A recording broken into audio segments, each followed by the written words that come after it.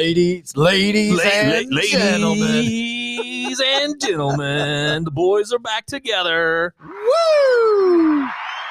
I came to clown around in Timmytown. What did I do? Oh, yeah. You ready to get down and clown around in Timmytown? Dude, it's good to see you. It's been a bit. Oh We've been my getting God. lots of emails and complaints. People Have are they? not happy. They're Like, we missed want the more voice. Timmy and Lance. They missed the golden voice. Yeah, man, it's good to see you. Yeah, it's been a while. Christmas is coming. Yeah, I know. You know, everybody will know this that has kids. This is the first year though that it really kind of hit me. You know, when the kids were younger, when I was married, my ex kind of took, I didn't get that much involved, but I mean, she loved it and everything, but we got divorced and, I was like, they're gonna have Christmas at my house and they were still younger, 10, 11, around then. And, my brother and I would go out and say this week or something, or next week, or last week, we would say, hey, Wednesday, let's go to Toys R Us. And, I'd have my, money, he'd have his money, and we just load up on a bunch of stuff, and it was 25 gifts each or something. I'm just whatever, small, a couple big ones and a bunch of, and of course, it took an hour and a half or 2 hours, and that was part of your day on Christmas. And then it's like the kids have gotten older now and they're teenagers, and and it's like you spend twice as much and they have twice as less to open, and it's what took a couple hours, hour and a half is down to about 15 minutes. But this year for me has been zilch. Like the kids, my daughter's 18, my son at college, Abram, he's 20, Anderson's still finishing, he's 17. And I keep saying to those guys, I have nothing for you to open on Christmas Day. And they're like, well, I just can't think of anything, right? Like, of course, clothes or something. But I'm like, I went out last week, and with all the supply chain issues, like Shields usually has a great assortment of cool Nike stuff around. And it's stuff that they have are like gray and black sweats that are their $40 value brand that they had cases of in the back that are just packed deep along the wall to take up space because there's just nothing cool out there, So Michelle and I went, and I'm like, I'm just not seeing anything. So I'm like, I don't know if Christmas, quote unquote, is, the gift part is going to come maybe a little bit later in January when some of this gets corrected. But like right now, they're not going to be a lot of gift opening at the Strickland's house on Christmas morning because I just haven't gotten that many great tips from the kids on things they want. Yeah. What's your experience been? Yeah. So I heard someone say this and it resonated with me. They said, buy a gift that they would want that they wouldn't necessarily buy for themselves. Oh, that's good. And as I got to thinking about that, I was like, oh, okay. Something that they would really like, but they wouldn't buy it themselves. Yeah. Like, so do you have something? So like, and I haven't bought, I have. Or what's something so you don't give it away this year in case you have. Is there something in the past, like last year, did you get something like that or no? No, this year is the year that I really put that into practice. Okay. And I already gave my daughter her gifts because she lives down in Florida now and she won't be home for Christmas actually this year. And so how I always do it with her is she's not going to that boy's house, is she? She's going to be in New York for Christmas. Oh, she's been in Christmas in New York with her boyfriend. Oh, wow. Yeah, which is super lucky dope. them. Yeah, super cool. Yeah, I'm excited for her. So with her, I just went to a couple stores that she likes, and I, for whatever reason, I know fashion somewhat, especially for her. Right. And so I took like a bunch of pictures. Okay. And said, heart all the things that you like. Oh, that's a good idea. Santa won't bring them all to you, but you might get something out of there. Yeah. Anyway, so she did. She hearted some stuff, and then I surprised her with some different stuff.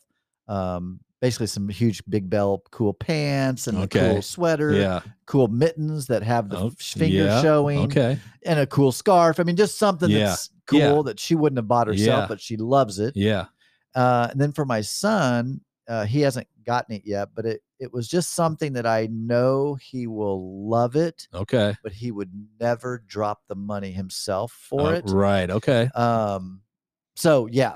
Like I said, he might listen. He listens to the podcast on occasion, so I don't want to say it. Don't drop it. I'll say it off mic to you. But that was just a good tip. I like that idea. I like that. Rather than I need to think that. Hey, what do you want? Right. And then me going and getting what you want. And fine, 80% of it can be some things that they want, but is there a couple items that you could get that they wouldn't buy themselves, like surprises? I've found that my kids, even as old as they are, they still like to be surprised a little bit. Yes. And that's why I don't even like to ask what they want.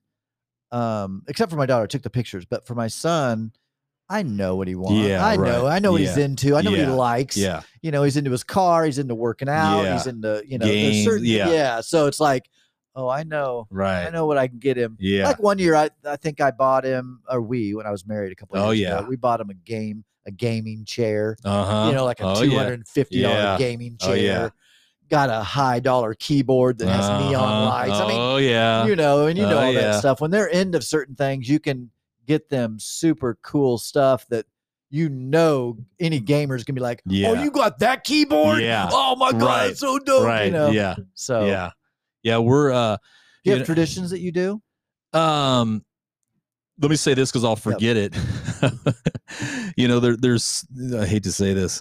It sounds sacrilegious, and it is, but it's like there's some advantages to being divorced, right? Jesus wasn't gay, right? Well, but it's like Michelle's son. He's wanting a gaming laptop. He is not like, you'll be like, listen, $100. Let's go. He just literally can't think of anything. I was like, I don't know. But it's like, I do want a game. Of course, he's got one thing he wants. So I was like, I asked Michelle. She's like, well, his he gets another set of people to chip in on this that he didn't have before the divorce. Right. My brother's going to throw in a little money, my dad, myself, I'm thinking for all the emotional, trauma that they have when they're young and they definitely get some payout in the end over Christmas and holidays like this, because they get a little bit Parents more guilt gifts. Right. It's like, here's son, here's the new Lamborghini. Yeah.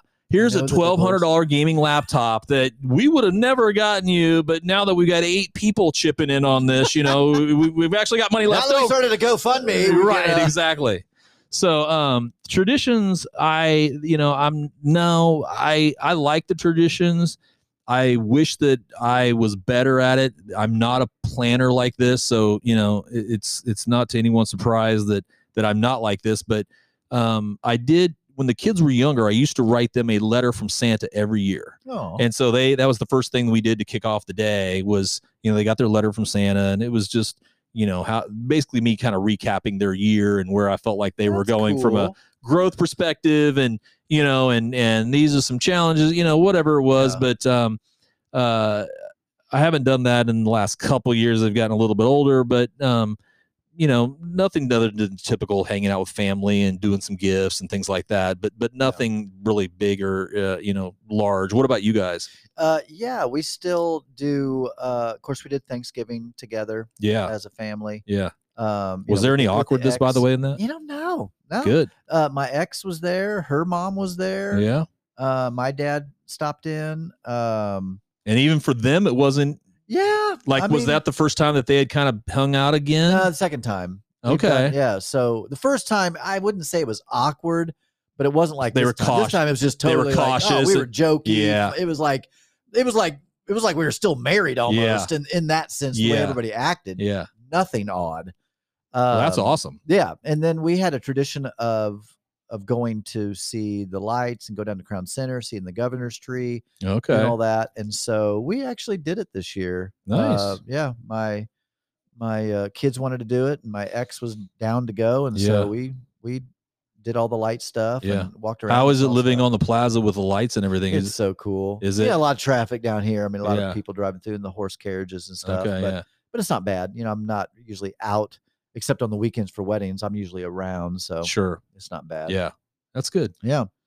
So, man, speaking of kids, this topic is something that I was you brought it up. Yeah. And something I thought, man, that would actually be a very helpful podcast for people, which is, I need your wisdom on this. Yeah. So raising kids without forcing, there's a lot of things we're going to talk about, but how to not force religion on your kids. Here's the weird thing about, wow, I left my music on, the crowd sounds for the coffee shop, and it just went to a commercial.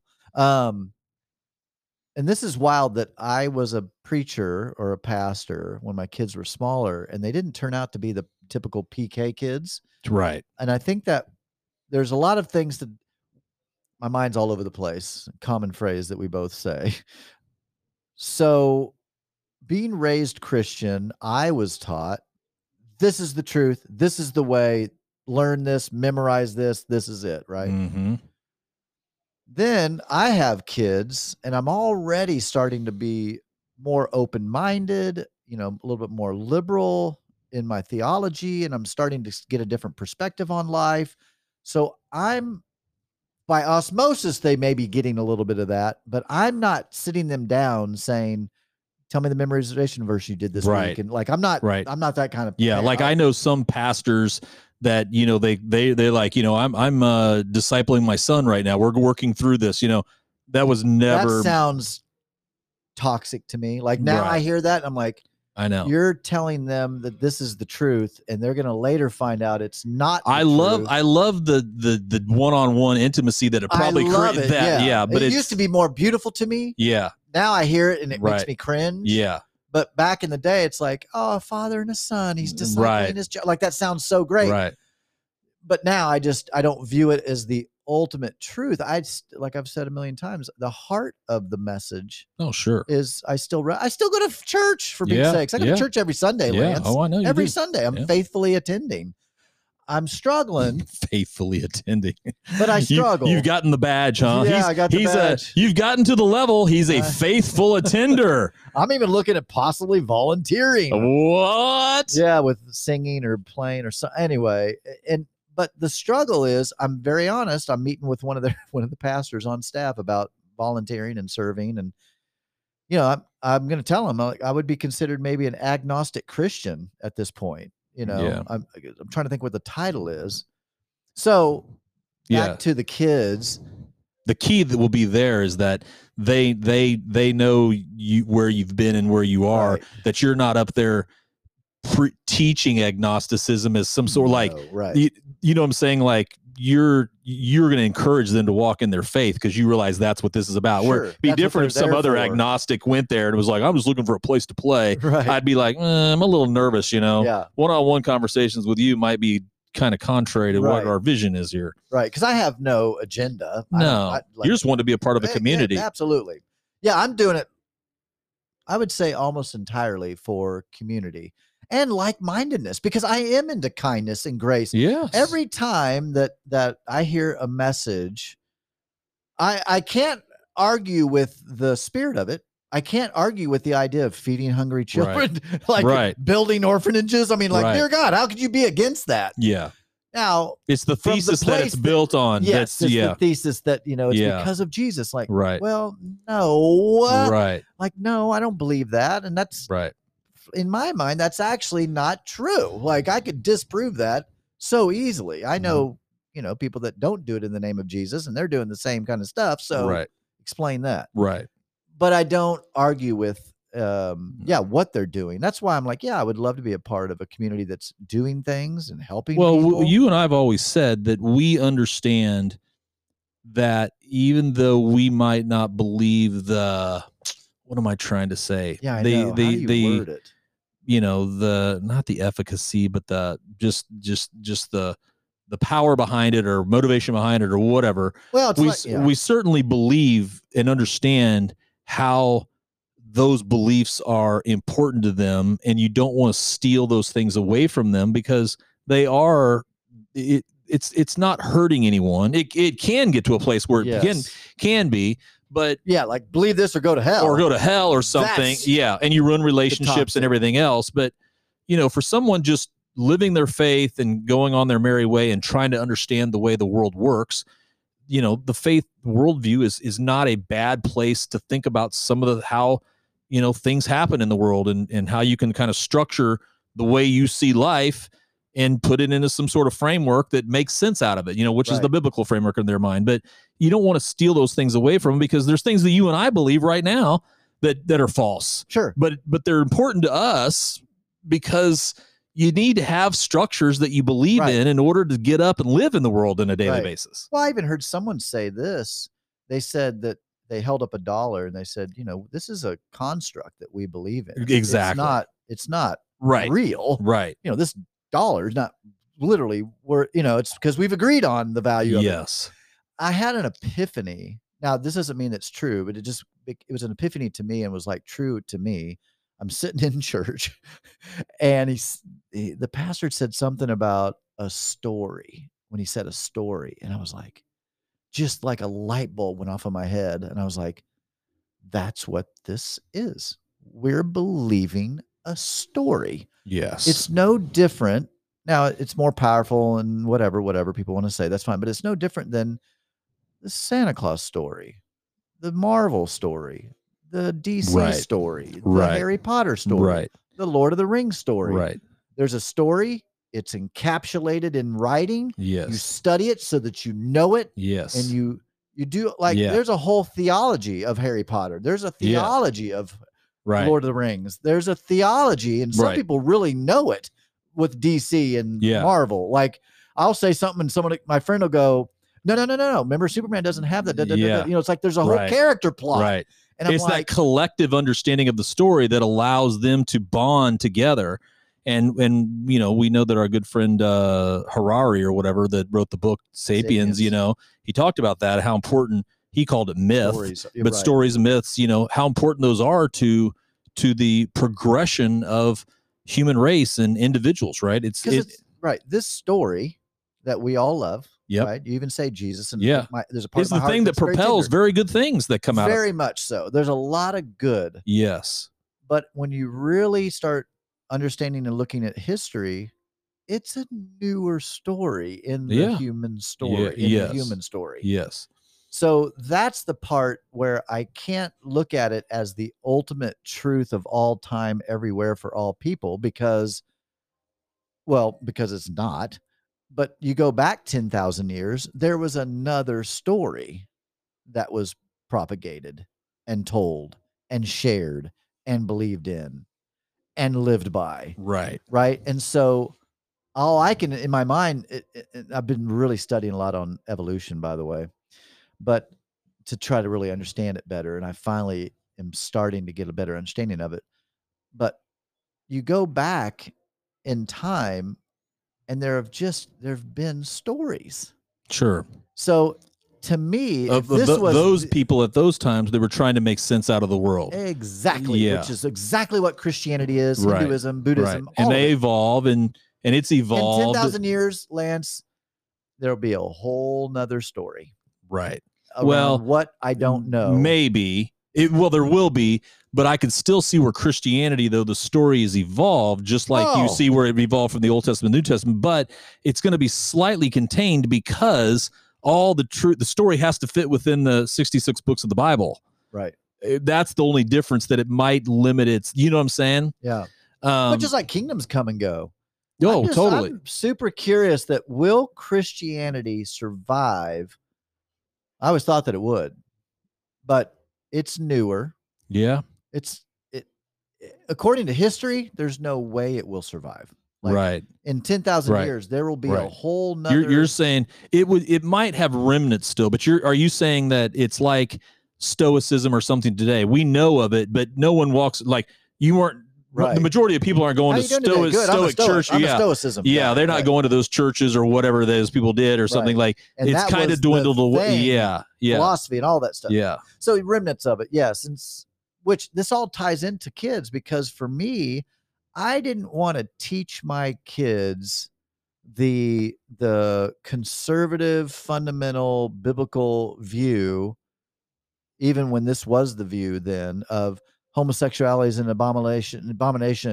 You can be gay, you just can't act gay or do gay things. And, and go far back, whites are the superior race. Dude, I remember hearing something so crazy. This is crazy. Now, folks, I don't believe this at all, but this is what I was taught. When I was in elementary school, they taught that when Cain killed Abel, Cain was marked with blackness. Oh, my goodness. That's where the African-American, anybody that even knows anything about anything, and that's a belief that's still out there. Mm-hmm. I mean, that's a belief that's still out there. That, is so, if you know history, humanity comes from Africa. That's where the seat of humanity is, which is not the fucking Middle East, Garden of Eden. Like, and we know this is like a fact. Like, it's a fact that this is the, and that there's, like sapiens revealed. Multiple species. And that's just, that this is one of the discussions that I had with my daughter. And, you and I texted you, or we talked on the FaceTime on it. And I said, hey, we ought to tee this up because I feel like it could be a good subject. But she's very much, which I love the fact of where she is, and I don't want to take that from her. Is she going to church too? She would, ish, like kind of evangelical type church. Oh yeah, definitely. And so, COVID's kind of changed that a little bit. They still go here and there and things like that, but it's the theology and the community is very important to her, and defending the message is very important to her, and so she was over, and my Sapiens book was sitting there, and I was like, this is a good book, and she's like, don't tell me that's about the evolution. And I was like, well, it's about it.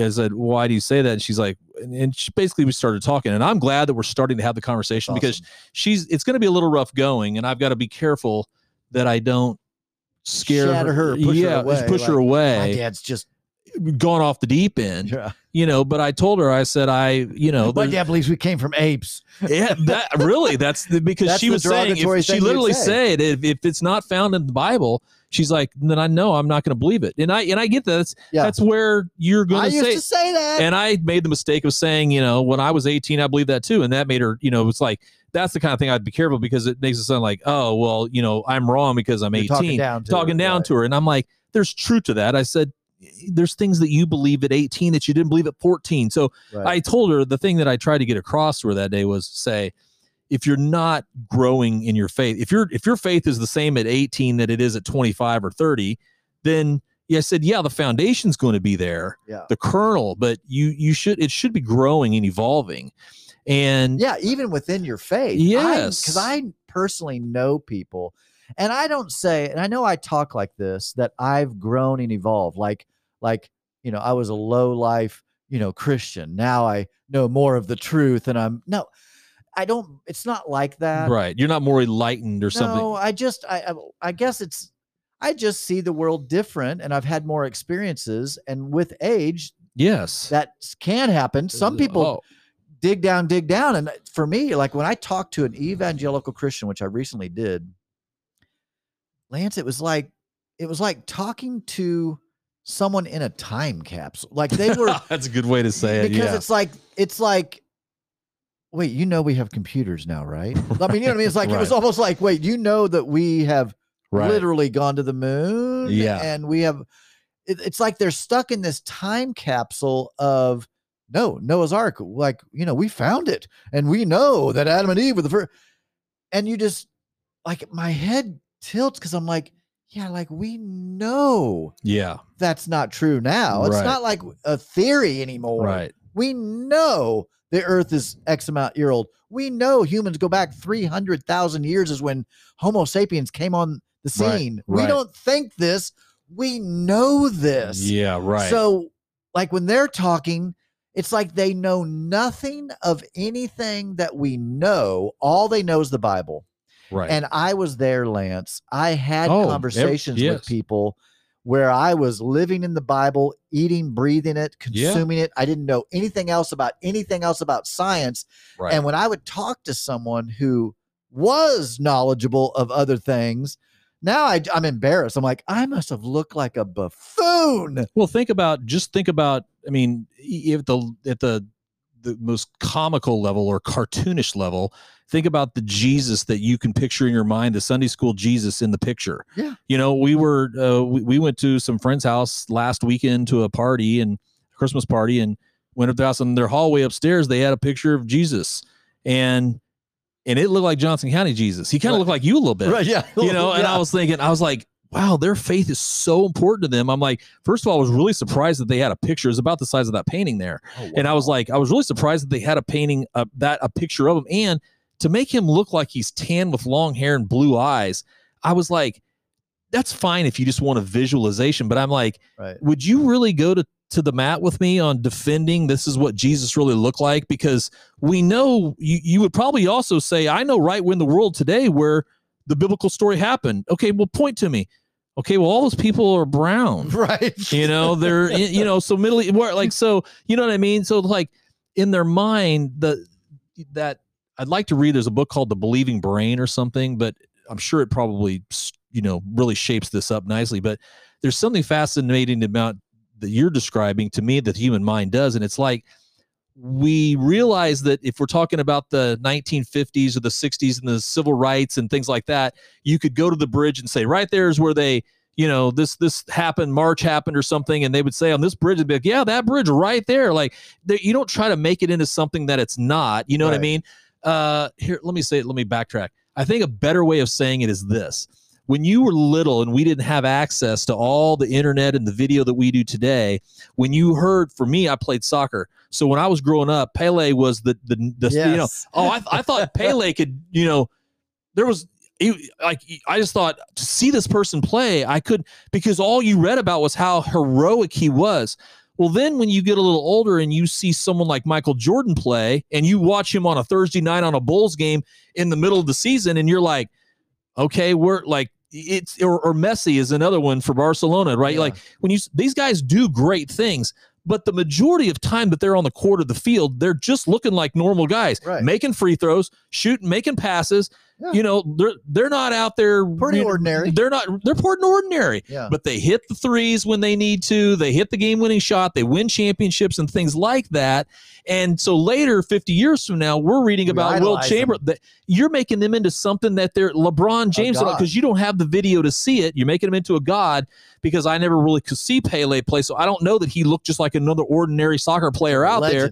He's a legend. I made him out to be so much more than he was in my mind, and that has to happen with Christianity as well, because stuff was written 100 years later. Right, but we can still go back to places where we're like, here's probably the place where this happened, or Golgotha or whatever, but in our mind, it was some other make-believe world that isn't there today that you can see, and we believe into it. That's the part that's fascinating to me about the believing brain.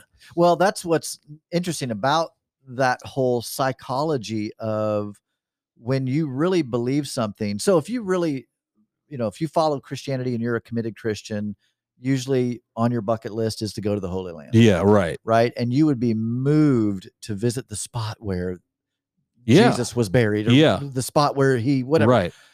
Only because you believe that's the place. That might not be the place at all. Just like Christmas Day is not the day. Field, right in front of Ed's house. Right. Ed's backyard is where Jesus prayed and great drops of blood. Right. But the point is, you pick up on what it looks like around there. You see what the demographics like, the geography's like. You will pick up on that, but they may not be the exact same spot that you're right. But you're still moved emotionally with the idea of it don't look like the plaza. Right. And that's important for you to understand when you're reading the biblical story. Yes. So when we're talking to our kids, and it could be anyone, honestly, it can be anyone in that faith. Like, it's one thing to talk to these people about it that have been walking in the faith, and maybe they've thought about a few of these things and here and there. The kids are a little different because you feel like they're still building their foundation. And I still cherish my foundation of where I got here. Would you say to me, like, hey, would you go back that you don't necessarily believe what you believe today, but would you go back and want to change it all and be like, no, I'm glad that I had the foundation that I did. Yeah. Even when I was in the faith itself, I grew up in a very fundamental conservative Baptist church. I became more liberal even when I was still in the faith in a heavy way. I still believe, cool. I still liked and appreciated the fact that I grew up with that strong biblical Baptist foundation. Yeah. You know what I'm saying? Even though I evolved from it. And I think that's the piece that's for me that I'm trying to figure out is, how do I lead my kids in those conversations, but not steal away the things that are important for them to build a foundation and a theology that they can come back to and rest in for the rest of their life, but yet continue to evolve in their faith. And I think just my thought on that would be sticking with what we said in the very beginning, which is sticking with the heart of the message. The redemption message, the forgiveness message, the generosity message. I think sticking with the heart of it and staying away from No, this is a fact. Like, you must believe this part, or the heart of it doesn't matter. One of the things that I like, what I think you're right, but I'm trying to think back. I'm thinking of my conversations with my kids, and I'm also thinking of myself back then. It was so important for me for you to not be able to prove scientifically or logically or philosophically or any of that theologically that there was a hole in my theology, because I know that you can't see Jesus, but yet the system I believe in makes sense. And if you poke a hole in it, then I'm afraid that it's going to come shattering down. And so I think that we end up, when we're in that stage, we end up fighting to defend some of the tenets of whatever theology, or whatever it is, human, whatever the ology is that you're believing in. You end up fighting to defend the little minute points, and you miss the spirit of it because you're still building a bedrock, and you feel like, if that's not true, then what else is not true? And then 2 steps later, you feel like you are without a faith that's so important to you, and you don't want to go there. Yeah. So you end up really adamantly trying to defend the structure and some of the things that later, when you're 50 and you've been walking, you're just kind of like, okay, I don't really care if it's a literal Adam and Eve. The point is that there was a initial human and a person, and I know that we sinned, and I experience sin all the day. So if that's what comes from the story, right? But was it a literal? Did the serpent really talk? None of that really matters. No, but you want to defend that so badly, and I think that part of it comes out of the 50s and the modern era, because back then Christianity was such under attack from science in them. And in order for anything to be true, it had to be proven. Yeah. And so we grew up in this mindset that anything that's true like this, even philosophy, you ought to be able to structurally lay it out so that people are like, oh, no, I see what you're saying. That's a good point. Yeah. I've never thought of it like that. It holds together. Yeah. Where I don't know that our kids today, or I don't know that they feel like the system has to be as airtight as we thought it needed to be. Yeah, I don't think that a lot of the Christians that I meet today, when I talk about some of the struggles that I did have and where I'm at now, they're like, oh, really? Yeah, no, I never thought that people that were Buddhists would go to hell. And I'm like, oh, right. Like, again, Christianity has evolved. Yeah, yes. Again, it's like the time capsule people. There are always those people you run into. And so why do you think they stay there? Safety, security. Why did you stay there? Well, I mean, put yourself back in those times. It wasn't until I started opening my mind and really, I'll tell you, Lance, I'm still baffled by this, how I could have been an evangelical pastor. No one believed it more than me. But isn't that what Paul, isn't that the same thing that happened to Paul, though? I mean, it says in scripture, right, that he was persecuting Christians. Yeah. And then he goes, and becomes a total. Right. So you see a total transformation even in someone like that. So it's not uncommon. Right. Yeah, it's not uncommon. And on this journey, I've met a lot of people, more people that are on my journey than are on the reverse, that are going from, not sure what they believe to committed Christian. I see more people going from hardcore fundamental Christian to more of a spiritual, open-minded, no longer believing that this is the only way, the right way. Everybody else is wrong throughout history, and only this is right. Yeah. So I think that it is this. Let me. Is the argument? I mean, let me ask. Encouraging kids. Here's what let me finish this up and go where you're going. I tell my kids all the time. They're adults now. I would never tell you what to think. Right. I am encouraging you to think. So, yes. Like that's my message. Yeah. Like, here's books to read. Here, watch this show where a Christian debates an atheist, or a creationist versus evolution. Right. And just go into it with an open mind. That's the part in me that began to change, is I finally said, why am I fighting tooth and nail to defend something that it is starting to fall apart? Like, there's certain things that are starting to fall apart as science advances and as archaeological discoveries continue to advance. There are these specific things that I believe that I can't. I actually wrote this down. I want to do a blog about it. I literally can't believe that.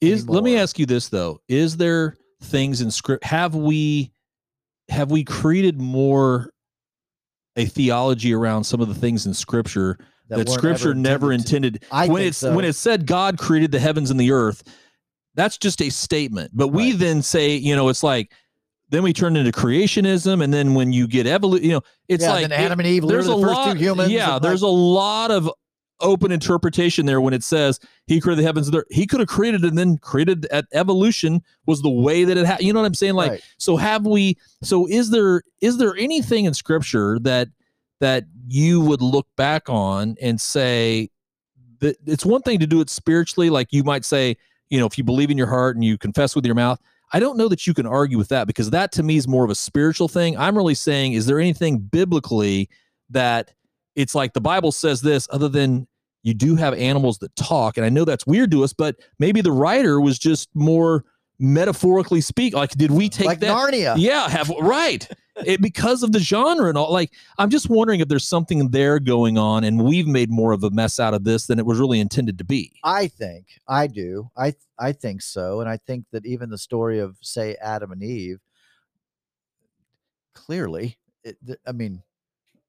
that is an archetype. Like, it's clearly Adam and Eve weren't two literal humans that existed 6,000 years ago. Right. And they didn't speak English and talk and all that. Right. They didn't. Right. And so, I mean, they might have communicated, but they would have communicated in very, But the idea around Adam and Eve, the whole story, I can accept that as a story that they were trying to communicate about humanity as we became more conscious or starting to work together. Yeah, they were probably one of the same thing. Like, where do we come from? Exactly. Yeah. Right. And the Sapiens really made a big impact on me, just because I had never realized that there were some 8 or 9 species of human living on the planet at the same time. Right. That's a good point. And again, this isn't a theory. Like we have tons and tons of skeleton remains to verify all of this, that they're, and so when people talk about evolution versus creation, I think still at this point, I'm a little bit like, I go back to the very, very beginning, like the Big Bang. To me, it's like, well, God did that, or a supreme being or of some sort. Like, I'm okay with that, because we don't know how that happened either. I was going to say, even scientists. So I always say that I believe in evolution, and where evolution has no answers, I put God in there. And that's just where I'm at right now until this new Webb telescope that's going out, being launched on December 22nd. That's going to be 100 times better pictures than the Hubble. Wow. And they say it will peer into the universe and find out more and more things. I'm so jazzed about it. I've watched every video I can find on it. I'm super excited. The thing cost $10 billion to build. Right. There's another 25 years to build. There's another conversational piece that Christians love to have is, do you think there's life on other planets? If you ask me now, I would say no, because of the way that I believe that human life formed in a very fortuitous way of, we have an atmosphere and water and the sun and but if you can switch that story in a heartbeat and say, well, that was all created by God in a perfect way, so why would he limit it to just one place? Just a small little difference. Like, I see it more as a, again, it's a little bit of a stretch for me, as advanced as we've come, to think that we've come from atoms and bacteria to where we are today, having a conversation on a recorded digital podcast that people, you know what I'm saying? Like, that's a lot of years of evolution, but I can also see that both sides of it. But anyway, I'm losing my way here a little bit. Well, but I mean, in talking to our kids, how do we encourage our kids to be thinkers? Yes. And not double down, the doubling down. For example, when I talked to this time capsule Christian, I said something about, I said, well, we've discovered like lots and lots of human remains that date back, whatever the number was, 40,000 years. I go, so, if you're a creationist and you're a believer in a factual 6,000-year-old earth, well, how do you explain human remains going back 30,000? And here's what just frustrated me, Lance, and I don't know why it upset me so, but they were like, well, they can't date that. No, for sure. That's where they went with the argument. They didn't say, well, I mean, 1,000 years is as a day to the Right. like, I mean, maybe the Earth is 10 million years old, and that humans are a lot older than. Well, at least I could swallow and go, okay, that. I mean, that's a decent argument that maybe what you're saying is you could be wrong and weren't understanding it correctly. Yeah. But to just instantly go with. No, that's not true. That the dating's not They've right. They've got a tool to plug a hole at every angle. Like, yeah, there's an argument because, and that's the dynamic that I feel like I'm dealing with right now with my daughter is, and I love it that she's a thinker and willing to have the conversation. This is a great opportunity for her and I to connect. And I just don't want to make a mess of it. You know what I mean? Right. Because I don't really want to fight with her. Cause what's that quote? I'm going to butcher this quote, but it's easier to teach. I'm going to make this wrong, but you'll maybe correct me. It's easier to teach someone something new than to prove them wrong. Right. I know I butchered that. It's a great quote out there by someone famous. And that quote was powerful. I was like, oh, that's interesting. That's why debates, that's why I've never seen a debate with a creationist evolutionist where at the end they go, oh my gosh, you're totally right. What the fuck am I even doing here? Yeah, I'm joining his side. That's an interesting. I like that quote because you're right. I guess if I'm understanding it right, correct me if I'm wrong. You're basically saying, as opposed to taking what they believe and proving it wrong, which is going to be very difficult for them to do because as humans, you and I don't want to prove that you double down. You double down. You want to hold your worldview intact. Yes. But you are willing to add on things to it where it's new. Yeah. Maybe that is the strategy. And asking questions like, well, what about Neanderthal that lived on the Earth for 300,000 years and went extinct about 30,000 years ago? Like, what do you think about that? Just curious. And that's the part that her and I got to was saying the devil put him here. Well, and that's where you've got to it's good. The conversation is going to break down and go nowhere if you've got someone that's just willing to play those games because carbon dating is not real. Right. Dinosaur bones are by the devil. Then we're just like, well, now in order to have a conversation, you both have to agree that there's a way to come around to facts or deal with facts, and that's what I told her. I said, I do appreciate science much more today in my understanding of the faith than I did because growing up, I would have thought not that science was the enemy of faith, but I did think that science didn't try to give the divine aspect of it enough credit, that it was like they were trying to just disprove it every way or prove in a mechanical or materialistic way or physical way or whatever through science that all this could happen without a God. But anyway, I think teaching our kids critical thinking. That's the way. Yes. I think so I heard a philosopher say this, and I thought this was interesting. He told a story, and he said, so I've got a dragon in my garage. They're like, really? He goes, yeah. They go, well, I want to see it. Well, it's invisible. Well, no, that's fine. Like I have an infrared, camera. I'll be able to capture it. Oh no, it's a cold dragon. So he won't show up on your infrared. Oh, well, let's spread powder all over the floor and call him and we'll see. Yeah. We'll see he floats. He doesn't actually touch the ground. In other words, it's just, you keep digging down into. Right. There is no way I can disprove that you have a dragon in there. Right. Because we just keep going into, well, it's invisible and well, God must, this goes with prayer. You pray for something and you get it. God gave it to you. Yes. If you don't get it, God apparently didn't want you to have it. God knows best. And I just trust God. Yeah.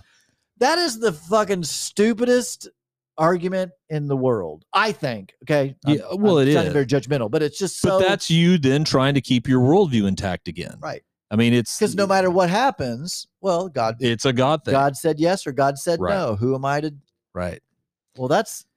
I think you nailed it, and I think that the key is to continue to teach the kids critical thinking and looking at things honestly.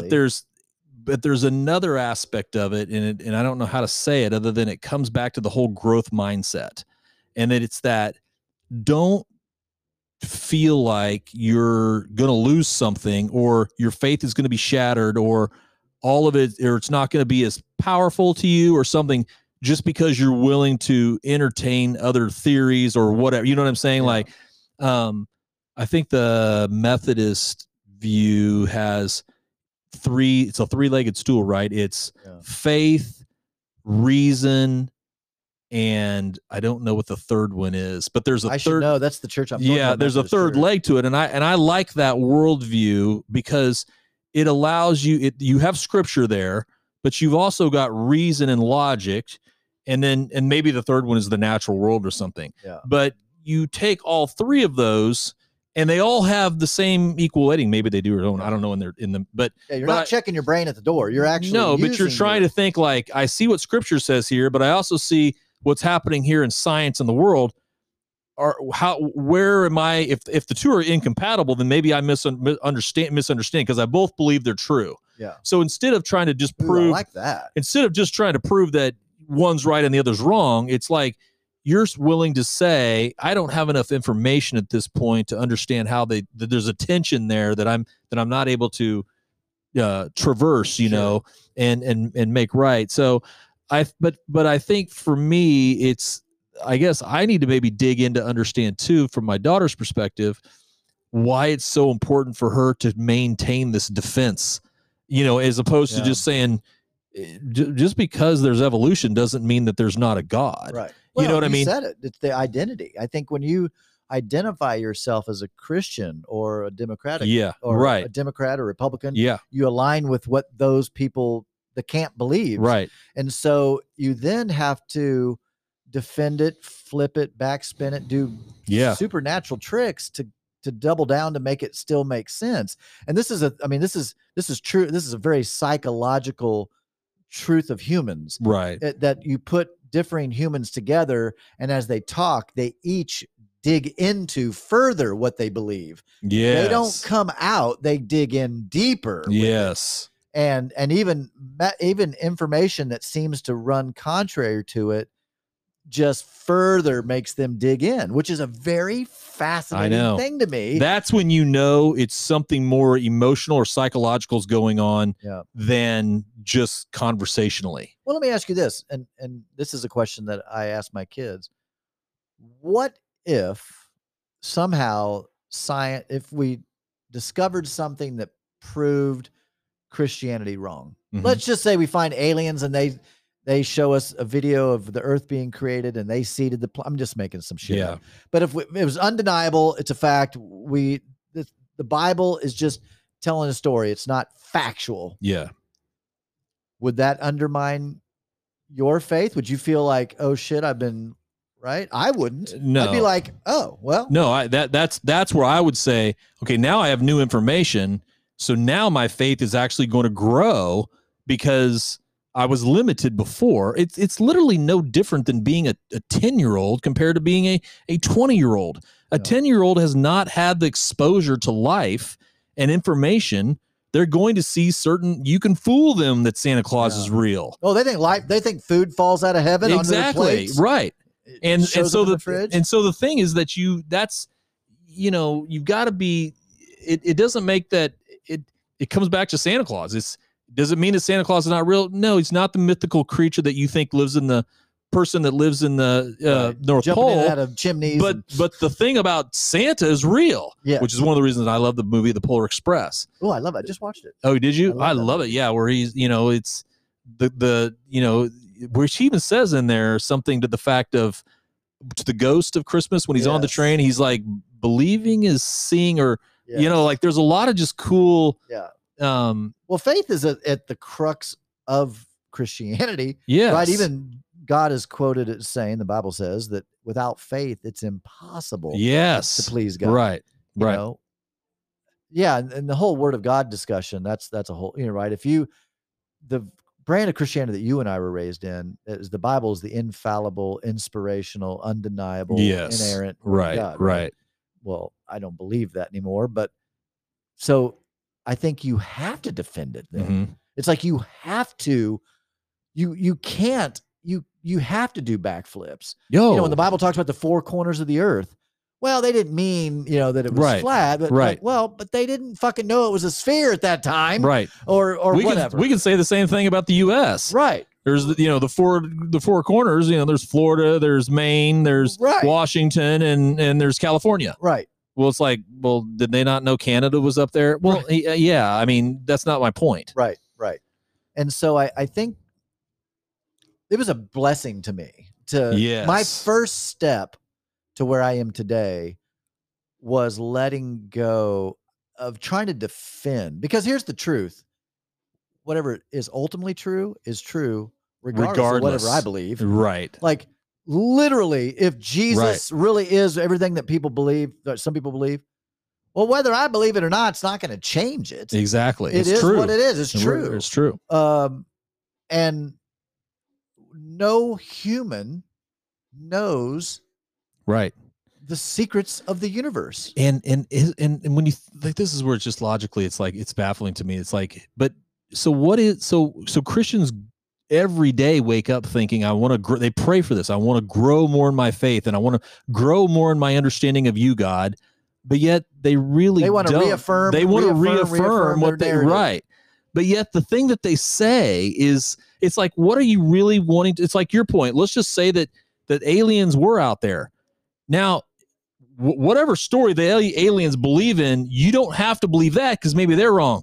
But it's undeniable that there are aliens, because now you're seeing them so now you have to go back to your scripture. Show me where aliens are in here. There isn't. Right. So the point is that now, you know, it's like, I guess that's the part that it's a fascinating thing. But what's more fascinating to me than anything is, how do you unlock that piece where you step from one side to the next? You know, that it's fascinating. It is. But it's like that with anything. It's like the first time that you realize that Santa Claus is not real and it's mom and dad. Yeah. It's that aha moment that you're like, you feel like you've unlocked, you're like, oh, that all makes sense now. And think about it. When you're a kid, that's earth-shattering to find out that it's not real. Exactly. You know, like siblings will tell their little brother or little sister, and the parents are upset because the kid's the same concept, crying uncontrollably. Right. His world has crumbled. There is no Santa. And my daughter, I'm just making this up, I'm sure she would say, no, I understand. Yeah, you're right. I do remember, you know, Anderson said they're able, you know, one of them told me, you know, and blew the whole thing. I'm like, so if you believe that dynamic can happen, why can't you place that same dynamic over here on your faith? Well, that's make-believe Santa Claus, but the dynamic is the same. It's the same. You uncovered a new truth, and your view of the world grew. You understand Christmas now at a whole nother level that the 5 and 6, 7-year-olds don't. Yeah. They, you know what I mean? They don't really get the real point of Christmas. Yeah. You do now at 18 that you didn't when you were 10. Sure. The same concept and dynamic can happen in your own faith. I think back to my whole thing about Paul, and I don't know that this argument probably breaks down, but my own mind, it makes sense a little bit.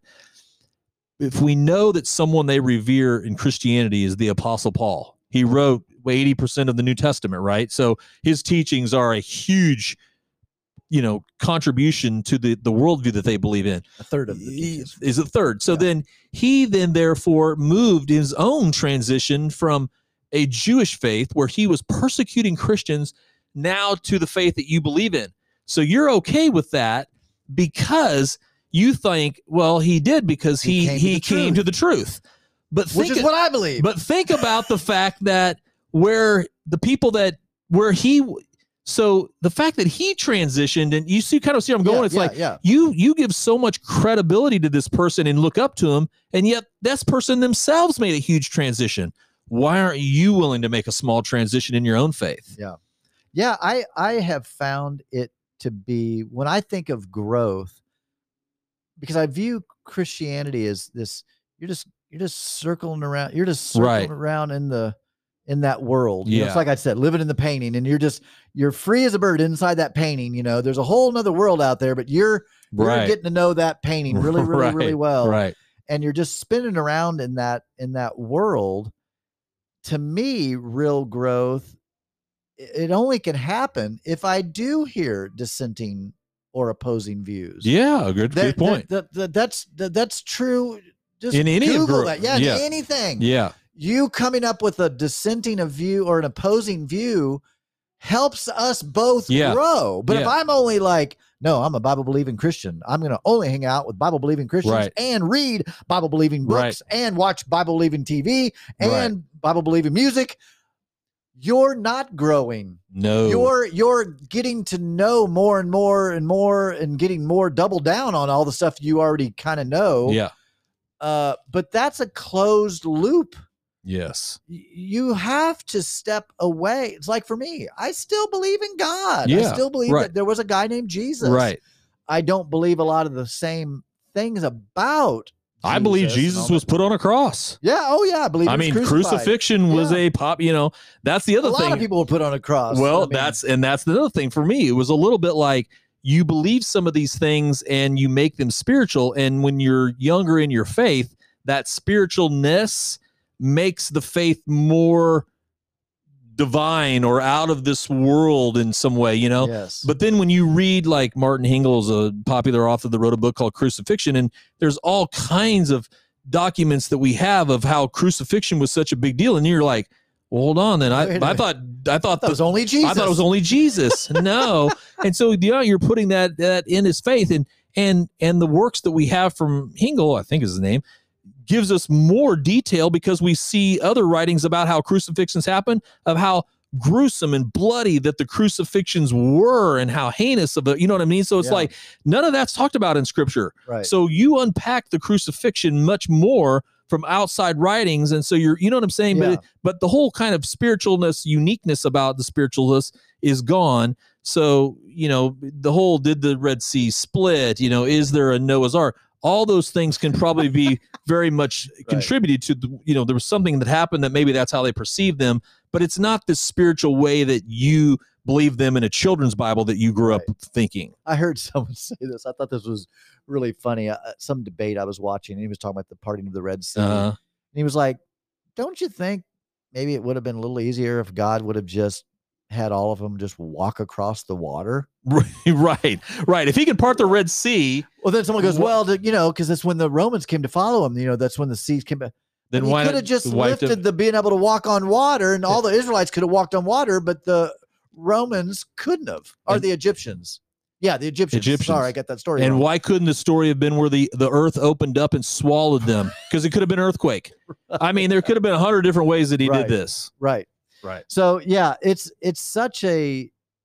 I have just thanked God early on, and my kids. I've talked to my kids both about this. They never felt that there were any beliefs shoved down their throat. Mm-hmm. Now, granted, I was a pastor. I was teaching Christianity. I was teaching Jesus. I was teaching. So naturally, they were picking up. They were picking up a lot of that stuff, but I feel like, and not that I was a perfect parent. I gave them a lot of bullshit too. I'm sure that picked up bad things they need to undo. Of course, I don't think everything that I taught them was brilliant, but I think that my ex and I did do a good job of not, making them memorize scripture or making them do things saying that no, evolution is wrong. This is the only. We never had that talk. When they would talk about evolution, they would ask me, like, what do you believe? I'd say, well, I struggle with the thought of coming from apes, and I feel like God was involved at some point. And this is for years. I would say, I feel like if Big Bang, if that's pretty, legitimate, then I feel like God did it. God did the Big Bang. There is a theistic evolution. Yes. Out there. It's like it like an older Earth. Yeah. I don't know how you could have a young Earth. I don't even see how, with everything that we know, I don't even see how you could even. No. Right. I don't know. Again, that goes almost into like, if you believe a 6,000-year-old Earth, you could believe in the flat Earth too. Right. I think that's that out there at this point. Especially with, and I've mentioned this before, but Göbekli Tepe and, that civilization that they've uncovered that had megaliths and all this structure and unbelievable artwork and all of this stuff. And it dates back to like 12,000 years ago. It's like, wow. Whoa. So I guess, Lance, like we always say, but we're coming to the end. We probably ought to wrap this up and land this plane. I think some of the most important things for parents to remember is your kid is their own person. They don't have to believe what I believe. They don't have to follow my faith. And I think we're in more of a society like that. I think that in our era, there was this responsibility of a parent to train up a child in the way they should go. Right. Because then when they're older, they won't depart from it. And there was this belief that they knew the way they should go. And there was this ownership of that. Right. If my kid doesn't live for God, then I'm a failure as a parent. No, you're really a failure as a parent if you force feed them and tell them what to believe. When ultimately, if we're all honest, even what you and I are talking about, I don't know. Right. Like ultimately, I don't know for sure if there is a God. I believe there is, but I don't know that there is. Right. I don't know how the earth was created. I don't know where humans have come from. Right. I don't know. I don't know. I don't know where we go after we die. And and people that say, well, I do. Well, what you're saying is you believe in the Bible, and that's okay. Yeah. But that's not a fact. Right. And so when we're teaching our kids, we have to be careful to help not try to teach our kids something that's a fact that isn't actually a fact, but teaching them how to think critically, how to learn, how to grow, how to expand. Right. How to, because you're basically giving them some tools to have a faith that can sustain them for the rest of their life. Yeah. Because they're going to come a time when if they're really serious about this, that they're growing and they're going to come across some counter positions. Yes. And you want to, at that point, give them some tools to help them realize that you can entertain these other ideas and not lose your faith. Yeah. So go out there in the world and learn about it. And you can talk and even debate intelligently. Yes. Not saying the dinosaur bones were put here by the devil. Like totally. No, can we talk an intelligent conversation here? Right. And not you double down on a nutty thing. Exactly. That's what I would like to help even those that are listening that are a Christian. Know your stuff. Don't double down and don't be ignorant. Don't play the just be willing to say that's a good point and I don't know. Yeah, just don't try to invalidate carbon dating. And everybody knows that a Christian, even Christians, strong Christians believe this, that it's difficult, even though we've got a few little tentacles that we try to plug the holes with, but the whole concept of a good God and evil in the world. I really say, well, there's Satan, but the point is that that's one that gets pretty tough for a lot of Christians to defend in the end. Yeah. And people are okay with that. So be okay with just, saying, I don't know. That's a tension that I live with as well, that I would like, maybe we just don't have enough information to understand it. But I do know that there's evil in the world. And I do know that there's also a good and righteous God. I don't know how to make those two things compatible. Yes. And I'm okay living with that like that. And see, hearing that, like I love, I listened to an English, or he was British, which made him sound super smart. It was a religious guy debating an atheist, but the religious guy was extremely intelligent and very rational, very knowledgeable. And so he didn't say, like, he really had good arguments. Like I was listening to it going, if I was going to be a Christian, like that's the kind of Christian. Yeah. Right. Very intelligent, thoughtful, and not a wingnut. You know? And he sounded like it sounded very plausible. Yeah. Like the way he explained, I'm like, oh, well, I mean. And I guarantee he probably knew what the other side believed too. Yes. Meaning he wasn't just like saying something and then they would say something and he's like, oh, I did not realize that. Those people that are thinking Christians usually know the other side as well, which comes back to your point. They've interacted with the counter data, that's information that's out there. In other words, don't just pigeonhole yourself and put blinders on. Exactly. When the atheist or the evolutionists would say something about evolution, about what we know, or about natural selection, or just different things. Yeah, this guy didn't then try to prove him wrong and go, well, that's not true. Right. Carbon dating's not real. Blah, blah, blah, blah. Right. No, he said he knew a lot about carbon dating. He did. He actually said, well, yeah, in light of that new information, the God, I mean, he weaved it into the story. We're like, okay, so you're not just denying that the Earth is 4.5 billion years, whatever. or denying that humans have been on the earth for 300,000 years or millions of years. Right. You're not denying any of that. You're working it into your theology. And I like the way, I love what you said earlier, and I think it's fitting. If you really believe that there's a God out there and that truth really does exist, you can't prove truth away. No, you cannot. So you can chase it and believe it all you want. You keep seeking it out. And if you really are seeking truth and it really is, then at the end of the day, you're not going to be able to prove that it, and they're not going to be able to prove either, so truth is bedrock, and it's, if it's something that can be proved away by just having another conversation from a counter opinion, then you don't have a good enough handle of what the truth is. We know as humans, we need to breathe oxygen in order to live. That's a truth. We know that gravity is a truth. No one can explain those things away. Right. Because and so don't be afraid of seeking truth. Right. And thinking, and wherever it comes from. Wherever it comes from. And if you're nervous about it, then I think there's something deeper going on there than meets the eye, because I don't necessarily think that you're really out seeking truth there at that point any longer. I'm 100% with you. I think part of my journey, personal journey, and I think yours too, we've talked about this, and I know that hardcore Christians would not say this. They would say the devil has blinded us. But how I view is, I've always valued that verse, the truth will set you free. Yes. And I've also valued, think on things that are true and honest and of good report. Yes. Those scriptures are very important to me. Mm-hmm. And they're so important to me. They supersede and go beyond what I think I know. Mm-hmm. What I mean by that is, if it is true, this thing, whatever, that this is true, if I'm believing something that's not true because of my Christian faith says it's true, right, but it's actually not true, well, I don't want to keep believing it. Right. I want to go where truth goes, wherever it takes me. Yes. If it takes me back to a virgin birth, then fine. Right. Like, I'm okay with that. Yeah. And if it takes me away from that, I'm okay with that too. And that's the challenge, the debate.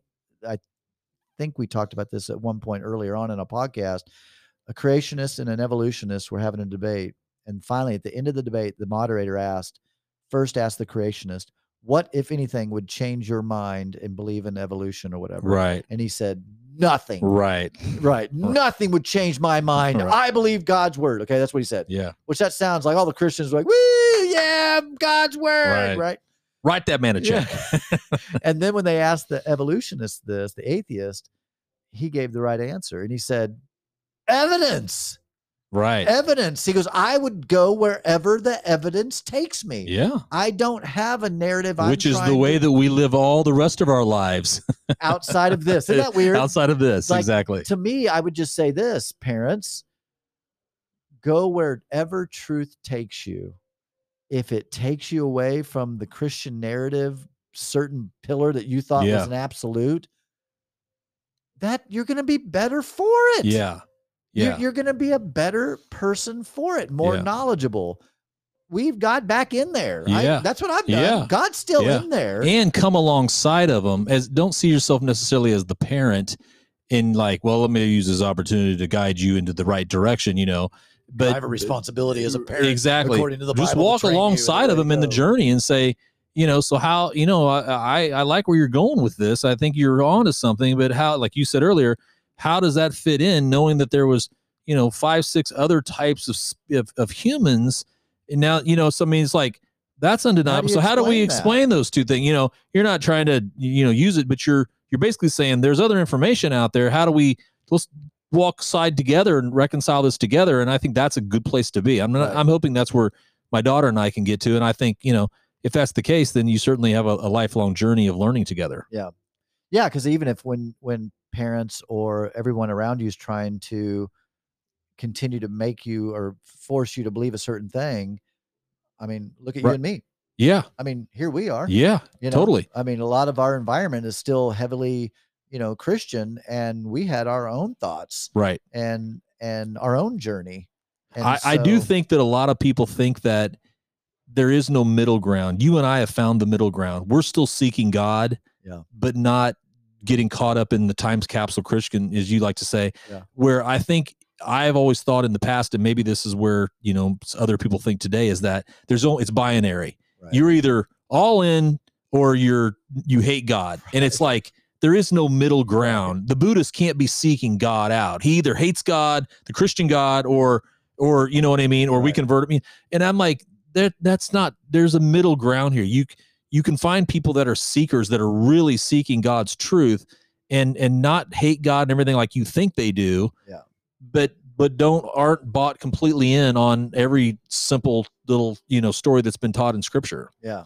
So it's good. It's an interesting conversation. Maybe a good follow-up would happen after a while and see kind of where some of the conversations have gone with my daughter. Yeah, that'd be cool. All right, brother. Thanks. It was a good one. All right, man. Peace, everybody.